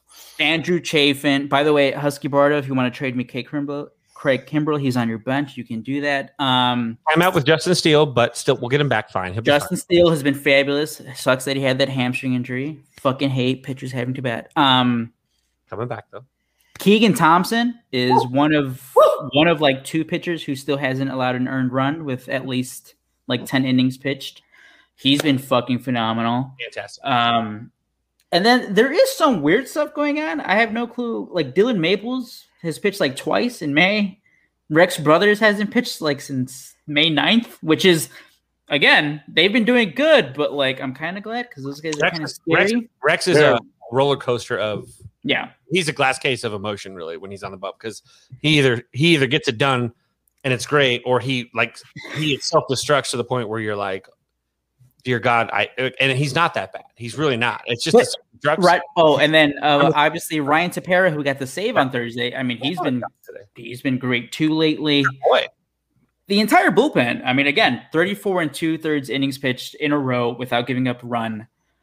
Phenomenal. And obviously you need that nowadays because, the Cubs starting pitching besides a couple of guys. I mean, not even a couple of guys. I think Alzolay was one of the first guys on Saturday who went 7 innings. I think, Hendricks on Thursday gave 3 solo home runs. But I mean, for the most part, he looked good. He went 7 innings. But a lot of it is a lot of 5-inning starts. Wow. God damn it. So who's You're freaking me out with Dan Winkler's pitch. Pete. This is incredibly. But the starting rotation is a lot of just like you're hoping for 5, maybe 6 good innings, and then right now David Ross is just turning it over to the bullpen. And I saw this tweet, and again, I know we're not in June yet. We're barely maybe a third of the season in. Mm-hmm. We have no clue what this team is going to look like after the trade deadline. We don't know what it's going to look like in September, but the bullpen, as it's constructed now, and that's with Justin Steele on the IL, so when you get him back, it's going to get even better. You have the makings of a bullpen that normally makes deep runs in the playoffs. So that's encouraging because at the beginning of the season, it didn't look like that. Can I piggyback on that, too, to remind all of you Cubs fan listeners that last night, Burl Caraway faced 5 batters and struck out 4. That's your guy. Decent. So he is literally been unhittable. So that's another mature, real quick, aged guy that is possibly going to find himself up in September. For those of you watching us live on Thursday night, White Sox money line odds are fucking cheeks, so it's not even worth it. So I went White Sox money line's like minus 220. 1.5, and I think it was like, I don't know, I have to look again. But I took Dylan Cease over strikeouts, and I took Yohan Moncada to hit home run because it's his birthday. And can you share the screen? We could get some, because I'm not allowed to access that in Vegas. That's illegal. And by the way, what are the other props? What do we got? Some props. What's some props? It's the Orioles. I think the White Sox are going to win by like 8. So if you can, I will differ with Zoe on this. If you can get run line, take the run line. If you can actually, again, so I can do this on the, you get the props or whatever. If you can get a 3-run White Sox win or a 3.3 plus 3.5, take it. They're going to win by 4 or more. Well, the Sox over 4.5 team total runs is minus 125. Yeah, see it's just the parlay. Vegas, yeah, Vegas. Who's starting for the Orioles? Not gonna work here anymore. Minus 1.5 White Sox is minus 115. Parlay those if you can parlay those. Put 3 of those in with the same bet and just take your winnings. You don't have to win $100 billion. You could just win 25 on a 10. Like right. And then this is the other thing though. It gonna rain. So how do your books do? Because our books go if you go 7, that's it. Like you still win. I believe it's 7. I'm not sure though. I'd have to look. Regular game is 5. But I think the books pay out at 7. Sorry. Continue with the. I just want to get that in before the game started. I would. Who also? What are the odds for a Nick? What's tonight's odds for a Nick Madrigal home run? Just to hear it. Hold on a second. And compare those with Vaughn. Oh yeah, does PointsBet, by the way, promo code Pin Mills. PointsBet. Does PointsBet still have those wacky, for whatever reason, Nick Madrigal has better odds than Andrew Vaughn for a home run? Let's see. Neither which are listed here. So let me go to another website, another app. You know why? Nick Madrigal because the weather. They're probably not going to throw it out there because it's rainy, and they're worried about undervaluing someone that might hit a home run in the rain.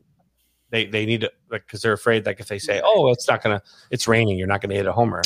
Vaughn is plus 400 to hit a home run. Madrigal's plus 1,600. So did they change the? What if you parlay them both? No, I was kidding. Back to no. Yasmani Grandal's plus 290. He's in the 2-hole tonight. If it's raining, I'd bet no homers tonight. If it's raining, I'd bet no homers. Yeah, that's why I got Cease over strikeouts. But go ahead. Sorry, guys. Go ahead. Speaking of home run prop bets, I did. Zoe didn't get it in time, but no, you called Chris Bryant. Hit a home run against one of his sons, Tyler Anderson. Can confirm. Ooh, he has more home runs this year in Major League Baseball than he had in high school when Tyler actually intentionally dosed KB in one of our games. Just a side note. They've played with each other since high school. Anyway, I know that Chris doesn't take anything like that. But was he mad? Who? KB. Dosed? When he got hit, yeah. He hit on purpose, yeah, because he left. He was supposed to go to Spring Valley, and Nick left Spring Valley, and that's where Tyler played. So Tyler's coach told him to dose him. Jason's good friends with Tyler, so it's even funnier that. There's not a lot of love lost there, apparently, between the adults that were alive when it happened. I guess. KB owns Tyler Anderson. He's like in the show. Yeah, in the show. We saw Tyler. Every time we saw Spring Valley when they were young, growing up. So, Chris Bryant, still a fucking beast. Cubs, please sign some extension. Go get Tyler Anderson. He's a good starter. If there's a starter issue for a trade or a bullpen guy, that's another. Pull off another Kenny Lofton, Aramis Ramirez trade from 2003. Do that. Get Tyler Anderson in rotation. Go get Shreve.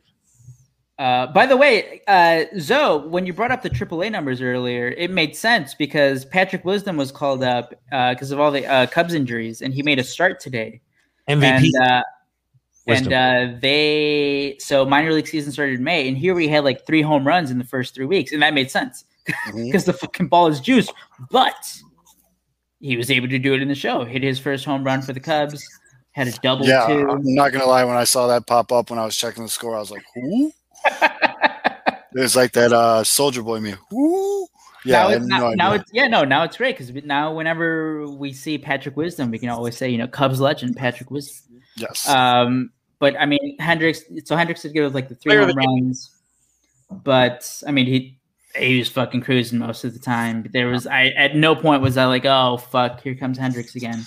But he gave up 2 jacks today, and he gave up 3 solo jacks. Mm-hmm. Don't walk people. Give up the solo jacks. Mistakes are mistakes. They don't hurt as bad. When your offense could put up 3 solo jacks means nothing. Like that's the best part of what. That's when Kyle Hendricks is good too, because that's what he doesn't do. He doesn't give up free passes. And this earlier in the season, he was giving up free passes.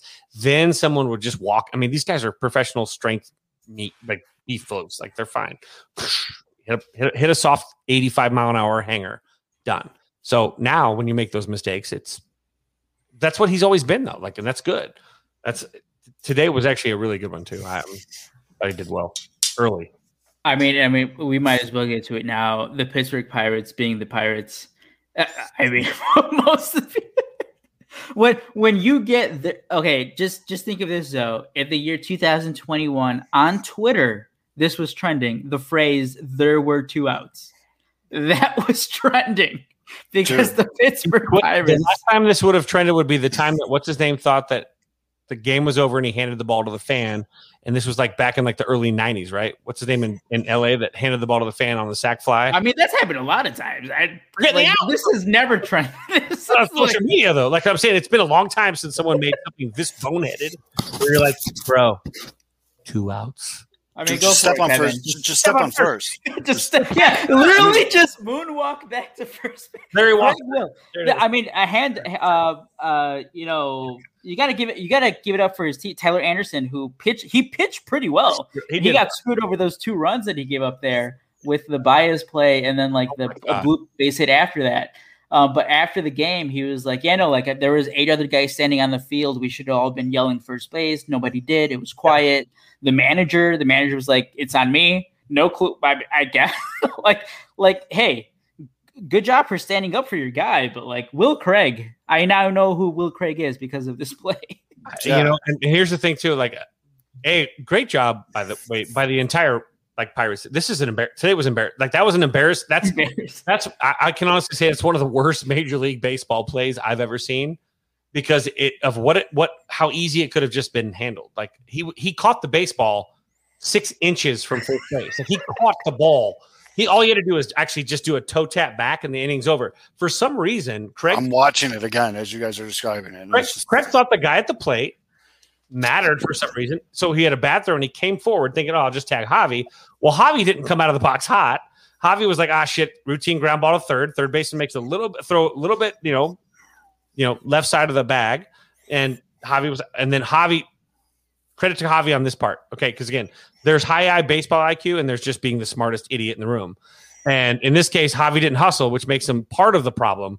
But at the same time, when Javi saw that he was dealing with someone that was his mark, oh boy, Javi starts dancing, and Craig comes in, and all you had to do again, the run scores. The run could have scored. He could have taken like a 10-minute stroll, maybe done some jumping jacks. He could have. This is such a stupid fucking play. And guess what? If the runner is tagged, he's out. And the runner doesn't matter no matter what he did at the plate. And here's the worst part. Now, let's not blame just Craig. And this is why I think I wanted to talk about this. This was a textbook play for coaches to teach being in a spot at all times when it's time for your opportunity. So if you guys are watching this right now, it's a ground ball to third, no problem, inside of the bag, okay, and fine. But then the minute Javi turns around and starts jogging, big guy Craig started dogging it too. He dragged ass. You watch him how he trots, right? Well, again, look at the right fielder, look at the second baseman. Rewind that real quick. Go back and look at the right fielder and the second baseman when this is all happening. Because just a reminder that this is second baseman. This is the right fielder. And this is all after this play has happened, right? We've got dancing and monkey business around the plate area. So how many seconds is that? Like 3 or 4 seconds? And They're just chilling out, just not paying attention. The right fielder's job on a ground ball to third is to break to the right field line, get to the baseball cut on the dirt and the grass, and then decide where to read the baseball. He's nowhere near that. He's hanging out and just picking his butt. And this is the problem is he could have seen this immediately and gone and just hover over the bag just in case. Nobody's there. Second baseman. Immediately you know that the throw across a diamond is happening. You break towards, again, right field line. If you are a middle infielder, second baseman, or a right fielder, when there is a play at third, you break. Look at where this throw was, too. Terrible throw. And here's the worst part, is that he could have gone inside like a normal catcher does on a pitch that's in the dirt, given him one or two more steps, or made a better throw. And instead he makes a panic. Look where he's throwing it from, too. He's throwing it across him instead of getting, again, it's just, there's so much bad baseball honestly, in this entire circus. It's horrible. The base running's bad, other than Wilson Contreras breaking on instant contact on 2 outs with a ground ball to third. He's fine. Again, then they make the snap for a second. This is my favorite part of the whole play. My favorite part of the whole play is when the shortstop covering second base is just like fuck this. Fuck this. He's just like, bah. Is that the shortstop? Because wait, who is that at second base right now? I think it's the shortstop. Is it? Yeah, I think so. 100%. No, I don't know, because that glove looks really large. That's all I was saying. That glove looks really. Maybe. Wait, where's everybody? Like, where? Like, I'm. That's got to be. I mean, that's the. It's like number 16 right here at second. Who's it? Is there number 16 on the Pirate? I don't know, but this looks like the third baseman. This looks like the shortstop. I mean, no. That's Rizzo. Rizzo's having time of his life over there. Look at that smile. When you watch another team self-destruct like that, it's maybe the most entertaining thing a dugout can possibly find, because they're like, "Yeah, good job, idiot. You just got bailed out." Like it's perfect, because sometimes you fuck up, and Javi didn't fuck up. I mean, Javi Baez didn't fuck up at all. The only person he fucked up by not running out of the box, but he also fucked up by giving the safe sign and hanging. Wait, ready? It was right here where he realized I done fucked up. Go forward. Guess who's giving the safe sign in front of the plate, out of the runner's lane, when the ready, and you're called safe. Wait, there it is. Right? Hey, if you knew that if you knew that all you had to do is get to first base in the situation, and then you're safe. If you know this for real, you're breaking the second the first baseman lets the ball leave his hand, just like a rundown, and you're breaking towards first while the stuff at the plate unveils. Javi had no idea. Nobody had any idea. No way. It was hilarious. Which makes it one of the funniest baseball plays. Like the Benny Hill theme is fantastic. I'm not mad at Javi. I'm not, again, let's be real on this. But to call it a high baseball IQ play, no. That's just one of the lowest baseball IQ plays like we've seen on film ever. I was rolling my eyes pretty hard at the ESPN and MLB accounts and shit, being like, the magic of Javi Baez. Like, I guess illusion. The thing about that is though, for cash. Like the thing about that is though, like I agree, because Baez didn't even know what the hell was going on. This happens like every couple of months. I have no clue why when Javier Baez does something on the base path, baseball players just don't. They forget that they're playing baseball. They have no clue what they're, because this has happened previous times where there'll just be a rundown and somehow he's just safe.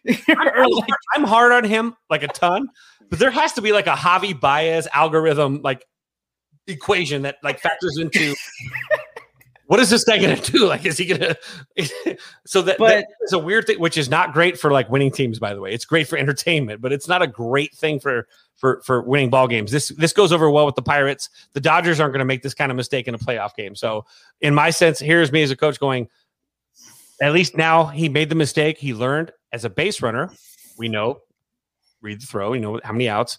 And as a defender now, a lot of coaches across the country are getting to teach their kids going, hey guys, A, know the outs, B, understand, look, no matter what Javi Baez does here, and no matter what that runner does, if Javi Baez is either tagged or first base is tagged before he reaches first, just step in first. All the rest of the circus is just around. That was the most hilarious thing ever. So bad. And you're absolutely right, though, Kevin. That was a little league double. That was the ultimate little league double. If you're a little league coach, or you have a son or daughter that's in little league baseball right now, and you are not using that as a teaching moment, you're fucking up. Yep. I think harder. Zoe, I think it was your cousin Jay. He tweeted out, he's like, it's good to know that even as a softball coach, even professionals fuck up sometimes. Yep. Well, Jay is softball, right? I think he said softball. Jay's daughter is into softball. She's been working her ass off, and God bless her for it. And so Jay's gotten into softball, big deal. And here we go. Yeah. This is what he said. He said, as a Cubs fan, this is amazing. As a softball coach, it's reassuring to know that even the pros forget to just take the simple out at first sometimes. Yes. Yeah. I can tell you this, though, and I told you guys this in the chat. In that locker room in Pittsburgh right now, 100% of that locker room is so excited that Major League Baseball, Fox News, ESPN, the big boys, all the big social media accounts are all tweeting El Magic instead of El Dumbo. Yeah. They are so happy. Like, it's getting mad. Like, that actual locker room is like, thank God. No. I mean, yes and no, because again, there were 2 outs was trending. So everyone was shitting on the Pirates too. As much as there was like El Mayo Magic, it was like the Pirates are a fucking AAA team. Like, I think what a tweet was that went viral was, it was like, Will Craig will never make this mistake when he gets promoted to a major league team. Yeah. See, that's even funnier. But hey, I mean, that was good. We talked about it, though. It's a fundamental thing, right? So, and again, Javi did what Javi does, which is create havoc. And you know what? He goes, it's havoc. And the guy who deserves the most credit is Wilson Contreras, because even before that, he was on first base. Yes. He had the smartest base running of the whole play. That's the thing. He was the only intelligent person in the equation. No, because even before just the ground out and Will Craig just forgetting how to play baseball, he was on first base and there was a pickoff attempt, and he just took off to second base. And like the first Will Craig again, like either couldn't get a handle on the ball or didn't feel comfortable with the throwing angle. He didn't throw to second base. And that's the only reason Contreras was even at second base for the ground ball. Yep. So he did a Javi Baez of just baseball. People just forget how to play baseball. And that's, and which is crazy because you think it shouldn't happen at the major league level. And that's, again, I'm watching this game in Vegas, and although you're in Arizona, so you're watching this too at like 10.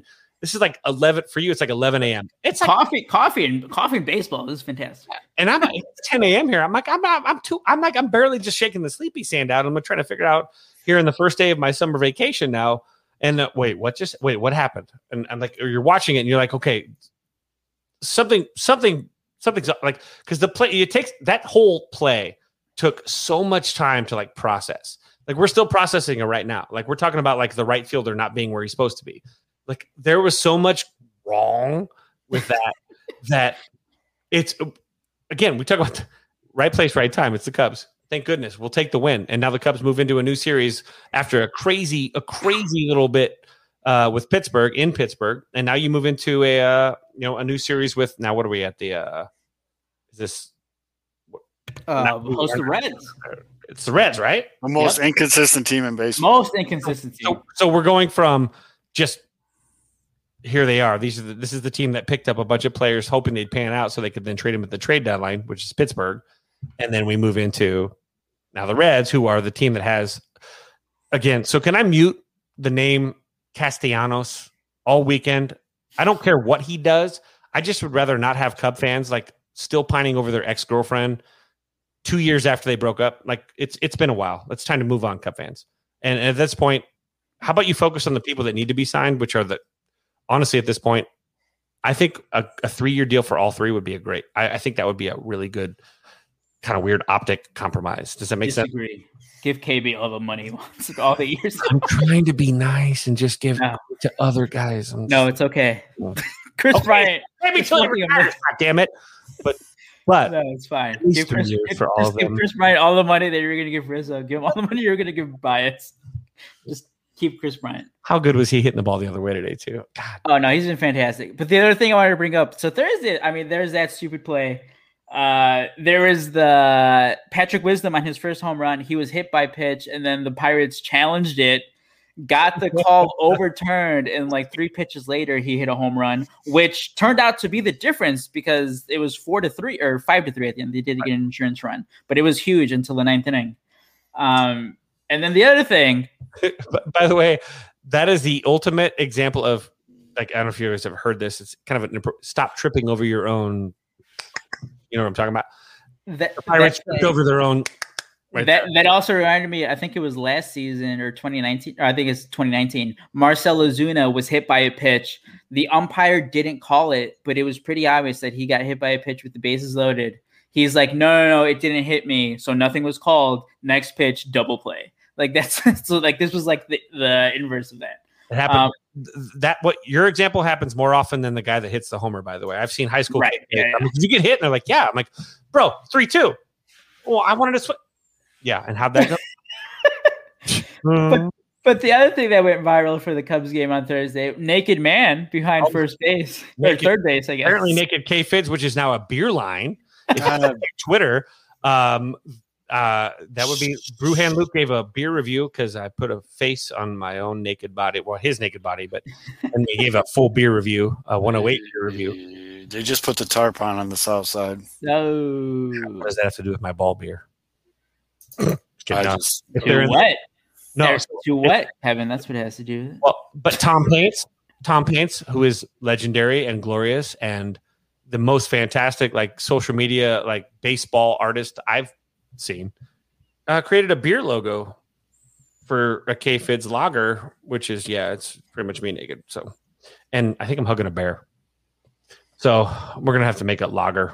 I do have to ask you, both of you gentlemen. Pinwheels and Ivy. Would you guys ever go shirt off at a game? No. Yeah, probably. Kevin, was that a probably? Probably. A couple beers in, feeling a little nice. Yeah, we'll see how June 4th goes. Zoe, was that a definite no? I'm not a big tarp off guy. Never. No circumstance. I mean, when I'm swimming and shit. But what if it's like no, like just specifically at the game, like this guy? I was at the Sox game where it was like 107 degrees on the field level, and I was sitting front row, and Mark Burley was literally spraying me with a hose, and I still had my shirt on. All right. So I will say this: like, you buy me enough beers, and if it's going to help the team win, the home team. So I'll just say if it helps the home team, I'm just trying to. I don't know a scenario in any universe where you taking your shirt off would help the home team win a baseball game. It distracts the hitter. Well, you're not too sure about the magic, okay? Because, see, there's just as much magic with Javi scoring. If I take my shirt off at a game, I'm pretty sure that a walk would turn into an inside-the-park home run. So that's what happens when Body starts slapping. By the way, back to the Cubs and their series against the Reds. The Reds, again, like you said, so like very inconsistent. 1 week they have like the best offensive baseball. Next week, is correct, by the way. Next week they're getting like shut out. But like it does. I mean, you still consider they have a lot of talent on that team, and this starts that stretch off where like after them it's the Padres, and then like after that it's just like the Cubs are facing all these really good teams. So through the All-Star break, so again. Nice role that they've been on. I think it's been like a couple weeks now. They've won all these. They started horribly on the road, but I think they've now won 3 series on the road in a row. Historically bad offense, and now arguably the best offense in League Baseball with a bullpen that's. It does suck that the Nico Horner injury that really sucks. Sucked. Yeah, because you can just tell he is a difference maker. Not just defensively, but at the plate, everything that he was doing, that fucking sucked. And again, hamstring injuries, they're fucking tricky. You don't know. It could be a couple weeks. It could be like a month and a half. We don't know. He's on the 10-day injury list right now. The Cubs have guys, again, Zoe, you looked at it, Patrick Wisdom, who the hell is that? There's another guy like Rafael Ortega. Honestly, didn't know much about him. He was in the lineup yesterday. I honestly didn't know much about him. No. There's him, and again, the Cubs also have Jake Marisnick, who was fucking fantastic filling in the outfield. Jason Hayward's been on the injured list. And they just signed D. Strange Gordon. Yes, and then because of the Horner injury, obviously also my Twitter profile. They just need someone else who can play in the infield. So they did sign D. Strange Gordon, who. Going back to like the Kopech thing and the bereavement, when I first saw the name, I'm like, is this some sort of a joke? But he did change his name in honor of his late mother. So, all respect to D on one. That's why I threw the Strange in there, because respect. Yeah. He's fast as hell. He's fast. Like, again, it's not a guy I want starting. He could become the Cubs equivalent to Billy Hamilton. Yeah.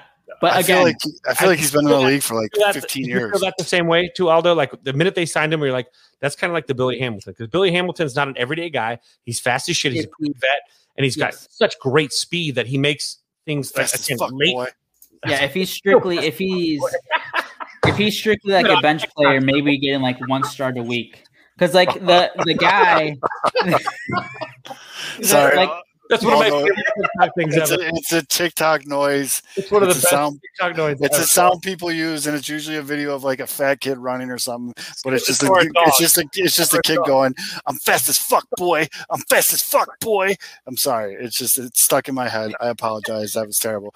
But I've only seen those videos with dogs. D. Strange Gordon has been in Major League Baseball since 2011. I feel like he's been in the league for 50 years. Yeah, but again, like you said, Kevin, like it is kind of like a Billy Hamilton type, but like again, like what Sox fans are experiencing now, except for his fan club, it's a guy who you want on your bench, maybe starting one time, maybe two, but you don't want him starting like half the time in a week. They've had Matt Duffy; he's been banged up, so he's on the IL right now, and that's like a guy that like I would prefer getting starts rather than D. Strange Gordon. But yeah, no, the Nico injury that one fucking hurt. Because he just does so much for you. Again, if it's just like defensive alone, he's here like in the week. He made like 2 game-changing plays at second base. He's so fucking good there. Him and Baez up the middle, and like Baez has like breaking moves. Shohei Ohtani has been scratched from his start for the Angels tonight. Patrick Sandoval will start instead. It's nothing injury related for Ohtani, and Joe Madden is going to be addressing the media shortly. Okay. And then Trevor Story also got pulled from the Rockies game on injury related. People were tweeting the hug watch. So I don't know. Maybe shit's about to go down, but we'll see. We shall see. What Ohtani? What could be wrong with him? That's weird. But I mean, wow, yeah. Ohtani, holy shit. Yeah. I don't know. I just heard that, Kevin. I'm not going to say it, but what he's done also pitching is getting close to like, is he one of the best players in the league? Oh, he's MVP. Is he? I think so. Boy, still fast as fuck, boy. Come get some. That's terrible audio. Oh wait, here. I heard it. Here we go. One of our commenters, Alex, again, told me to go check out Dallas Braden. He said, "So I have on good authority that Ohtani had trouble getting to the ballpark from San Francisco and has been scratched from his start. Sandoval will start in his place." So it sounds like a logistical error. He just kind of Ohtani. maybe he partied up in San Francisco. Who does it? Who hasn't done that? If you can raise your hand, then you don't know what that allure is. But San Francisco is a great place to party. So. But yeah, I mean, Trevor Story getting traded makes a lot more sense to me than Ohtani. Like, you don't trade Ohtani. Like, that'd be the dumbest thing in the world. So would you do it now? Trevor Story for Tim Anderson? Go. Are we going to have this conversation about Ohtani though too? Is Ohtani like? I'd have to look. Maybe the most versatile. I mean, again, I hate to say this because Chris is playing so many positions, but it's like Ohtani. This is a guy that's pitching a little. He's not pitching that much. No, he's starting every. He's in a straight rotation, dude. He's taking the ball every 5 games. We're talking about someone that is literally, bro, the best pitcher hitter since Babe Ruth, Anthony Rizzo, but Babe Ruth as well. Both are correct answers. And he's better than Babe Ruth. Holy hell! Like, he's so good. No. His pitching, he doesn't. He's not going like deep in games. He's not going like 8, 9 or like 7, 8, 9 innings. But he's like he has a sub-3 ERA, I think. Dude, he has a 2.37 ERA in 6 games pitched right now. He has. We're talking about changing the game. There you go. Yeah, that's lies. He has 45 strikeouts already. Opponents are hitting 154 against him. Now imagine if Ohtani was on a National League team that actually has the DH or doesn't have the DH. See, here's what we're talking about is players that actually Ohtani is proving that you can actually be a pitcher and still hit, You can be an athlete and a pitcher because a lot of pitchers. Okay, we're going to talk about one-offs like Tom Brady. Tom Brady's proving that you can be drafted 100 and whatever and be the best quarterback of all time. Like, I'm just saying that you can actually be really good at both, and you shouldn't just. And that's fine. It just doesn't happen often. I mean, he already has 15 home runs, dude. It only happened once. Like it's happening right now. I'm saying it's inspiring other players in the future to say, "Coach, I'm not a Rizzo. I can do both." And I'm a big fan of POs, but it's only for the kids that like are totally POs. The guy who gave up the home run to Mercedes. Yeah. I was wrong, by the way. I thought Gio in high school would have been like a shortstop or like he was a PO in high school. Lucas Gio was just a PO, but Flaherty wasn't. Flaherty was right. Flaherty was taking the tarp off. Let's go. Here we go. And by the way, another reminder that the Cubs were one of the finalists to sign Ohtani. That sucks. You don't say that stuff. It sucks that he ended up on the Angels for the same reason that it sucks that Mike Trout is on the Angels. Mm-hmm. No one watches Angels games. They suck. And I saw a tweet, and I've never seen a more accurate baseball tweet. And it said something like, how come I wake up in the morning and see a headline, Mike Trout hit 52 home runs and Ohtani did something for the first time ever in the history of baseball, and the Angels lost 12-4. And you're just like, because they live in Maui. Because they have no pitching. That's why I brought it up earlier. When like living in Maui means I can play every day as a pro baseball player and never win a World Series and walk out and see that sunset every day. Like that's the only thing I can think of. Because if I'm Trout, I'm like, I'm done with this. Like I can't do this. Like Dallas Keuchel from Mike Trout straight up. Probably not. I mean, I'm pretty sure. I don't think Jerry can afford it. But. Vaughn though, because Vaughn can pitch and need a couple arms. I mean, I'll work for free at the White Sox ballpark. Ankiel was kind of, but Ankiel switched. He had the yips. Figure it out as a pitcher. Late, yeah. Once he had the yips, he was only a PO. He went back and then worked on the craft. I can tell you this right now, Chasen Street, friend of the show. If Chasen had decided to be a center fielder instead of a major league pitcher or a pitcher in general, if he'd have do you think he would have made it to the show as a center fielder? Guys, he was a better hitter than Chris. I'm not saying this. I mean this in the toughest situations, especially when, at least until Chasen was a senior in 2008. I wanted Chasen up in the most important moments of the game. When did he make that switch? He hit like four something. He hit like 560 for me in the summer after that. When did Chasen make that switch? He went to PO when he went to college, but again, even at CSN at college, after he hit for me, he came back and played for me in the summer. He was shut down. His left arm he had dead arm, so he shut down. So this is great, by the way. This is good fodder right here. The agreement that me and Coach Chambers, who was his coach at CSN, rest in peace, had was that he could not throw with his left arm. Okay. He played left field, right-handed as a lefty, but he was my DH most of the time. But he played left field. And nobody ran on him because they're like, oh, God, it's Shreve out there. Nobody had any idea. So he hit so well, though. He was the best base runner I've ever coached. And Chris is one of the top 2 or 3. But, again, what Chasen did, some of those guys that are now, like, again, some guys, look at Chasen's body. He's not letting himself go. Does that make sense? Where some relievers are like, let's go. Let's gain it up. Let's look like. Well, he's got a gamer's body. He has a guy that could, like, literally go and do something else. Like, in. All right, fellas, do you got any closing thoughts? I just realized this is already at almost 2 hours, and it sucks that Nico got hurt. He's becoming the best second baseman in Chicago baseball, so that's terrible timing.